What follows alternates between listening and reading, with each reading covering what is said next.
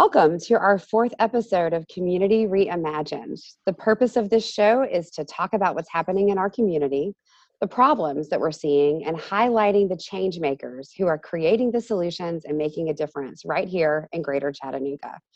Here at United Way, we believe that everyone, no matter the zip code you're born into or the challenge or disability you face, that everyone can achieve their full human potential through pathways of education, health and well-being, and financial stability.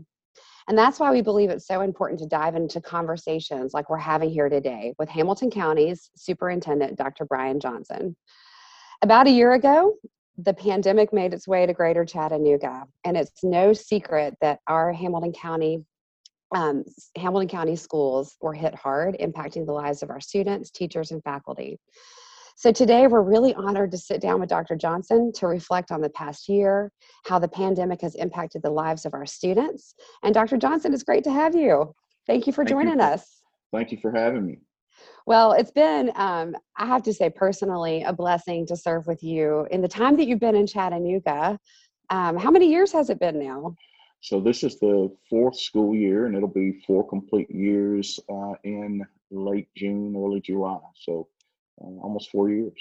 Awesome. And we've definitely seen such progress in our schools since you moved here to Chattanooga and to Hamilton County. But before we dive in, we want to get to know you beyond your role as superintendent. So tell us a little bit more just about you as father, husband, and as Brian. Yeah, absolutely. So again, thanks for having me. I'm the product of two phenomenal parents, both of whom were first generation college going students, and my mother was a social worker and caretaker, one of the first Blacks to integrate the University of South Carolina, and my father was one of 9 children.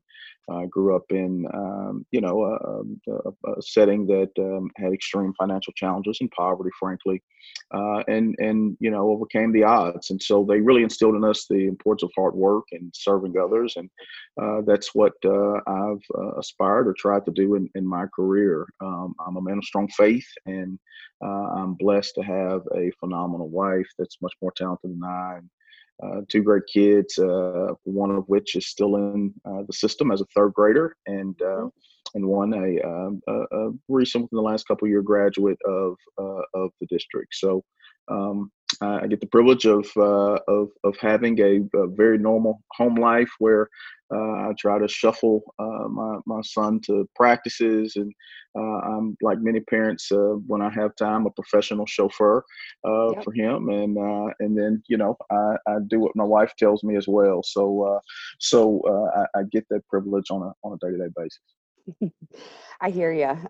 We are professional chauffeurs in our house too. Thank you for sharing about your family. I always say I'm such a believer that none of us are self-taught or self-made. We are literally the product of those who poured into our lives and impacted us. And now that's what you're doing for 45,000 of our kids in Hamilton County schools. So talk a little bit about this journey over the past several years. Brian, what perhaps about this pre-pandemic has been a real blessing or surprise to you? Well, I think, I always try to bring light to the fact that, as superintendent, you serve at the will of a 9-member body or 7-member body or 5-member body, whoever your school board is. And I have the privilege of having a phenomenal school board that's really focused on keeping children at the center of every decision, and I think that's where it all starts, right? In coming in, and we worked really hard to establish a strategic direction, Future Ready 2023, which really outlines where we want to head in our areas of focus, and we've tried to really elevate that across the community and be really clear about where we want to go and how we can get there together. There's a phrase, collective efficacy, that we believe is extremely important. And, we see in large part that we are a collectively efficacious community. And regards to the things that we've been able to accomplish as a community. And so I always elevate that as well, that there's nothing that we've accomplished in isolation or separate and apart from really the community as a whole. And so the pre-pandemic, we've had a lot of forward momentum and progress, and are really excited that we are beginning, we think, to see some light at the end of the COVID-19 tunnel. So that's where we are. That's good. That's great. Well, I have to say, um, sitting on the first floor right now of the United Way, I'm taken back to March 13th. This phone call comes in on my cell phone from someone on your team. Yeah. And I'll never forget that moment. I answer the phone, and one of someone on your leadership team is called to say, "Hey, Leslie, calling on behalf of Dr. Johnson, we think that we're going to need to shut the schools down for a couple of weeks. And so help us, can the United Way help us think through the gaps and the potential unforeseen problems that might occur with a school shutdown, between now and spring break." And that moment is seared in my memory forever for several reasons. One, because it was one of those moments where, it just struck me that that's great leadership when a crisis hits, right? Yeah. Good leaders think, okay, who are the thought partners that we can gather together to figure out where the blind spots might be? How do we pull community around our children and our schools? But two, because that began a much greater time frame than we ever anticipated.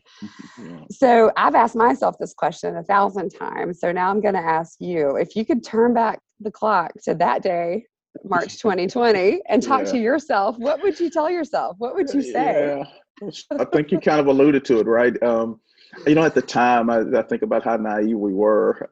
It was one of those things where, there's a great pride in being an American, and who we are, and all of the brilliant medical experts and scientists, et cetera, that we have. And so when it first hit, I said, "Oh, this is a couple week type of situation. We'll throttle down for a couple of weeks, and we'll get this thing under control, and medical experts will figure it out, and then we'll be right back at it." And I think if I could talk to myself back then, I definitely would have been really pivoting, thinking more about the long term. The fact that this is and has been a pandemic that has absolutely challenged every facet of our community and the way we operate as people. And I think when I go back and think about it, we were thinking obviously in those conversations about the short-term needs, but the truth is that there will be long-term lasting impacts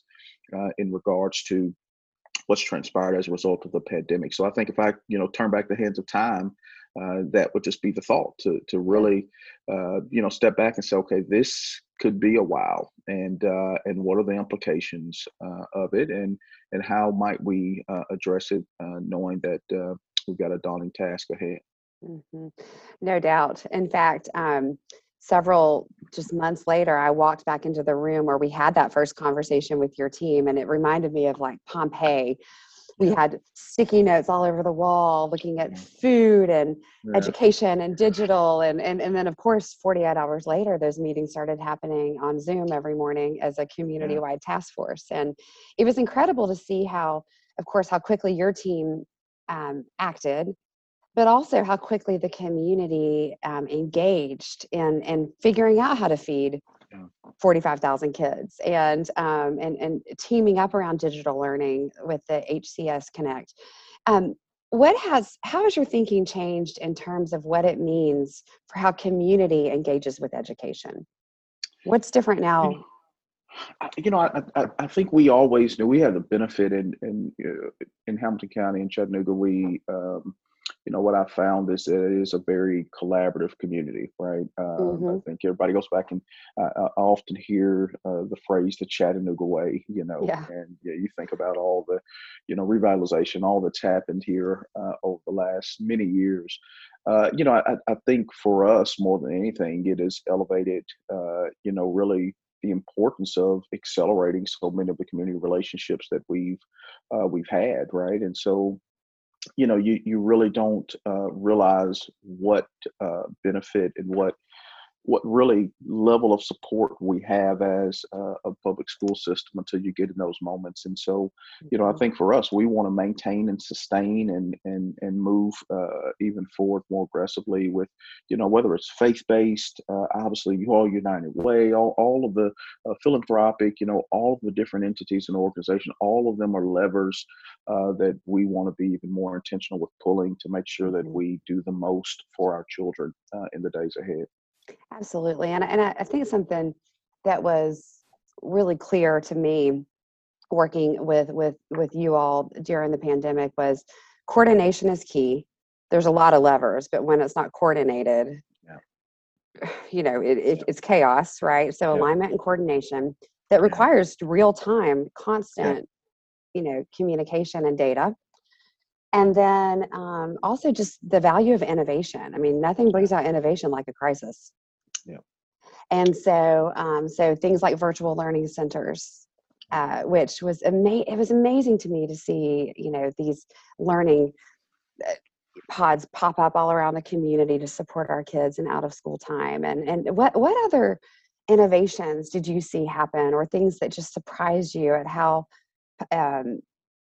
public-private partnerships came together or the community rose up? Are there any particular stories that just blew your mind? Yeah. So I think the one that really is probably most significant that we've, talked a good bit about, but I don't even know that even our community at large has the level of appreciation that maybe we should for it, is the HCSA Connect. And so, when we think about the pandemic, we think about the digital divide.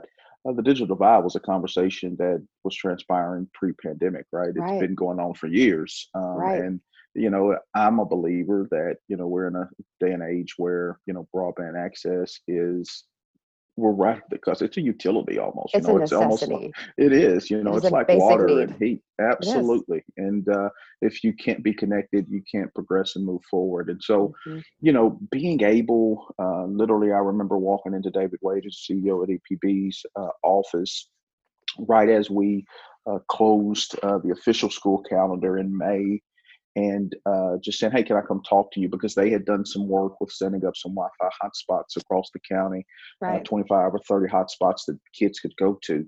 And I said, hey, I just want to follow up. And we spent about 30 minutes. And I said, David, we just need to try to work and figure out a way that our kids that are in economic disadvantaged situations and that don't have access can get access.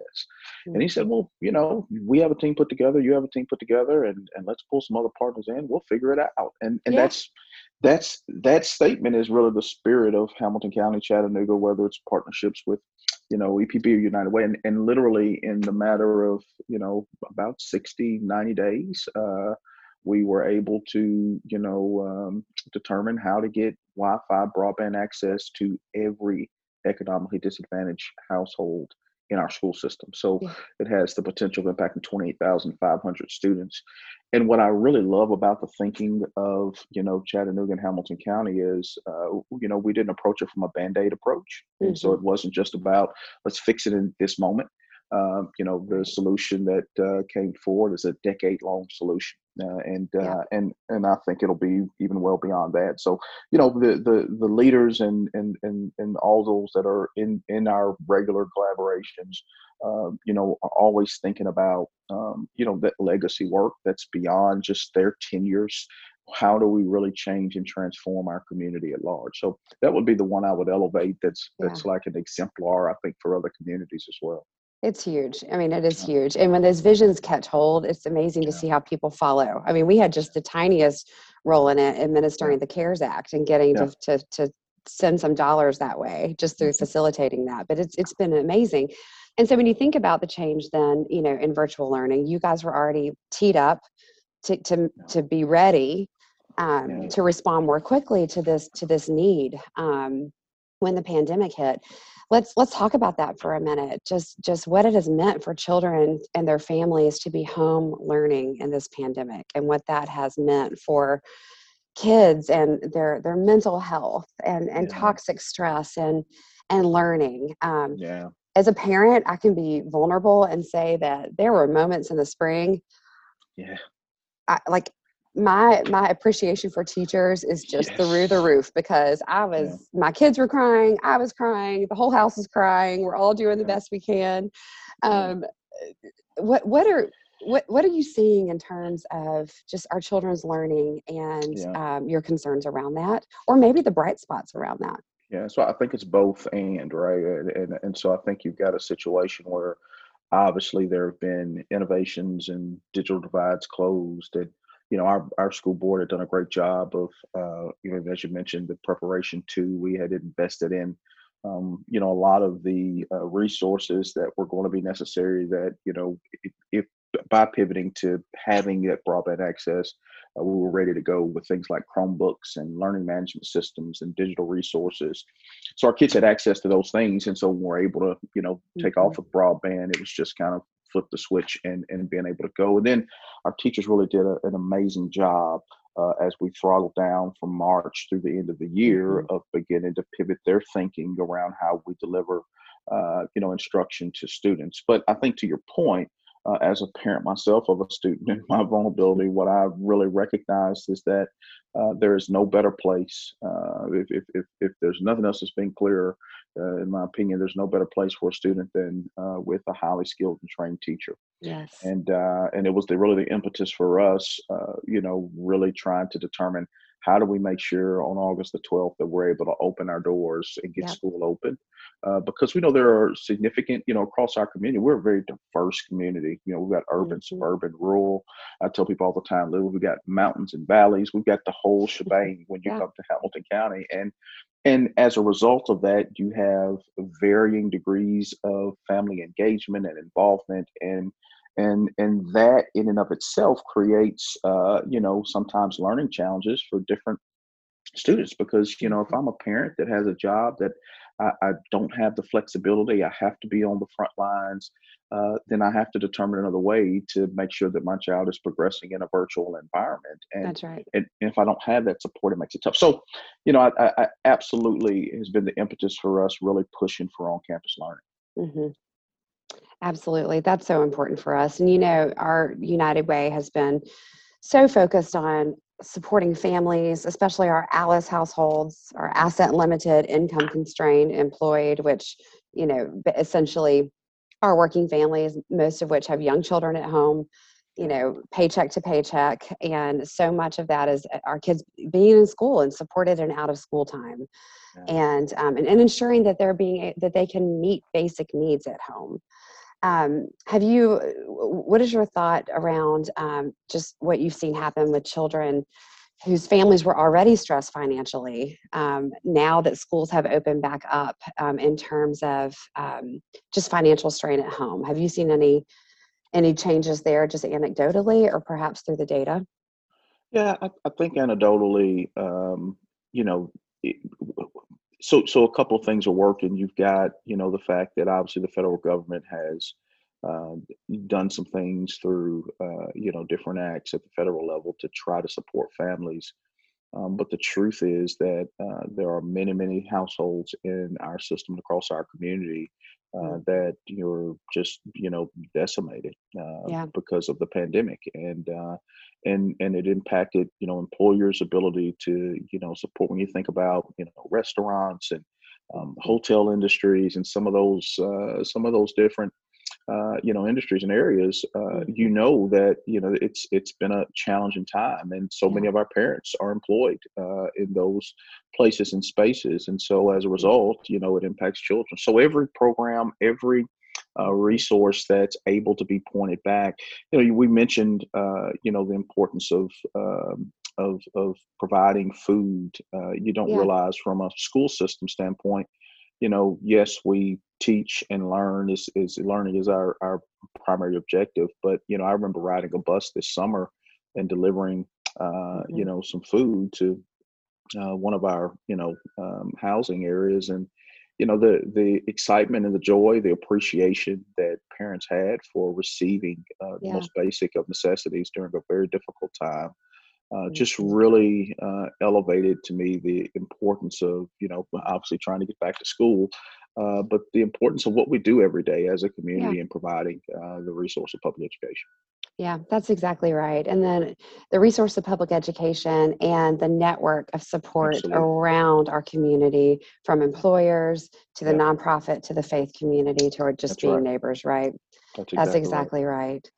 Well, Dr. Johnson, you all have done an incredible job of leading and serving so well through this wild season, and we are so grateful for your leadership. Um, tell us this, just as we kind of wrap this time up together.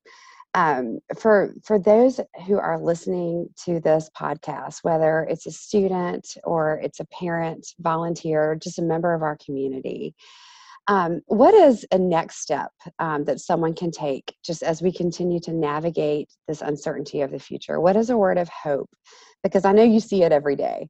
You know, that yes, we've had challenges throughout this year, but that when you walk into our schools and you still see hope in our children's eyes and the learning that's progressing and teachers who are still sparked every day by their classrooms and the progress we're making, what message would you have to someone who's listening today? I think that word that you said, that hope, right? I've got great hope in what I see and what I've seen over the course of this pandemic. The resilience of our teachers, leaders, and students. I mean, students have been so resilient. They want, in large part, to be in school and on campus and to be around peers, and learning is taking place. And I think, one of the things we have to be very careful about is, I know there's a lot of conversation about learning loss. I heard an interesting quote, which I can't quote, but I'll paraphrase. And basically, somebody had said, that everybody has been through this pandemic. And so, pivoting our thinking to a growth minded approach where we think about learning acceleration. Mm, How do we accelerate learning for students? How do we really accelerate our supports for families? How do we accelerate meeting, all of those basic needs that can really help move the needle in yeah. regards to what's there. And so I think this is a moment and opportunity. And I'll just end by sharing a great story of hope. We've elevated quite a bit. A young man named Kobe Rivers who attends Brainerd High School in our system. And obviously we if you're part of our community, Brainerd is a school that has high concentrations of poverty, and you think about all the challenges that are there. Well, this young man's a part of one of our Future Ready Institutes, and because of a community partnership with Crystal Air, he is probably one of the first, if not the first, licensed pilot that's a student, in our school district. And I think about flying. I think about how significant that is for a student, but really in the midst of a pandemic, it just gives great hope, and it just shows that when we come together, anything is absolutely possible. So Mm, I'm excited about the days ahead because, Leslie, I really feel like we've learned a lot. We've mm. grown. Tough times grow you. And I Yep. believe we've grown as a community, and I'm excited for, just what's going to happen. I could not agree more, Dr. Johnson. We've had such momentum. We've accomplished through this time of pain. I think we've really turned it into power and momentum for our community, and we've accomplished more in a tight time frame that we could have in 10 years. So it shows me it can be done, that Yeah. we can do it. We Yeah. just have got to keep the urgency Yeah. and the keep the urgency for our children Yeah. and for this type of intentional partnership that we've begun Agreed. and this call to community. So thank you so much for being part of this conversation with us today and for your service, not just to our community and our kids, but to the United Way. I failed to mention early on that you're a member of our board of directors. I probably should have said that. So thank you for Yeah. that as well. No, we appreciate the opportunity to serve and appreciate all that United Way does for our community. Well, Such a great partner, such a resource.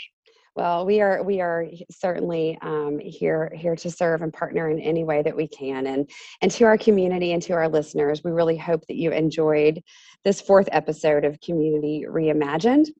We hope that you found a new way to be a change maker. And if you're finding us on Spotify, make sure to listen and like and subscribe. And to learn more about United Way of Greater Chattanooga, go to www.unitedwaycha.org to find out how you can give, advocate, or volunteer.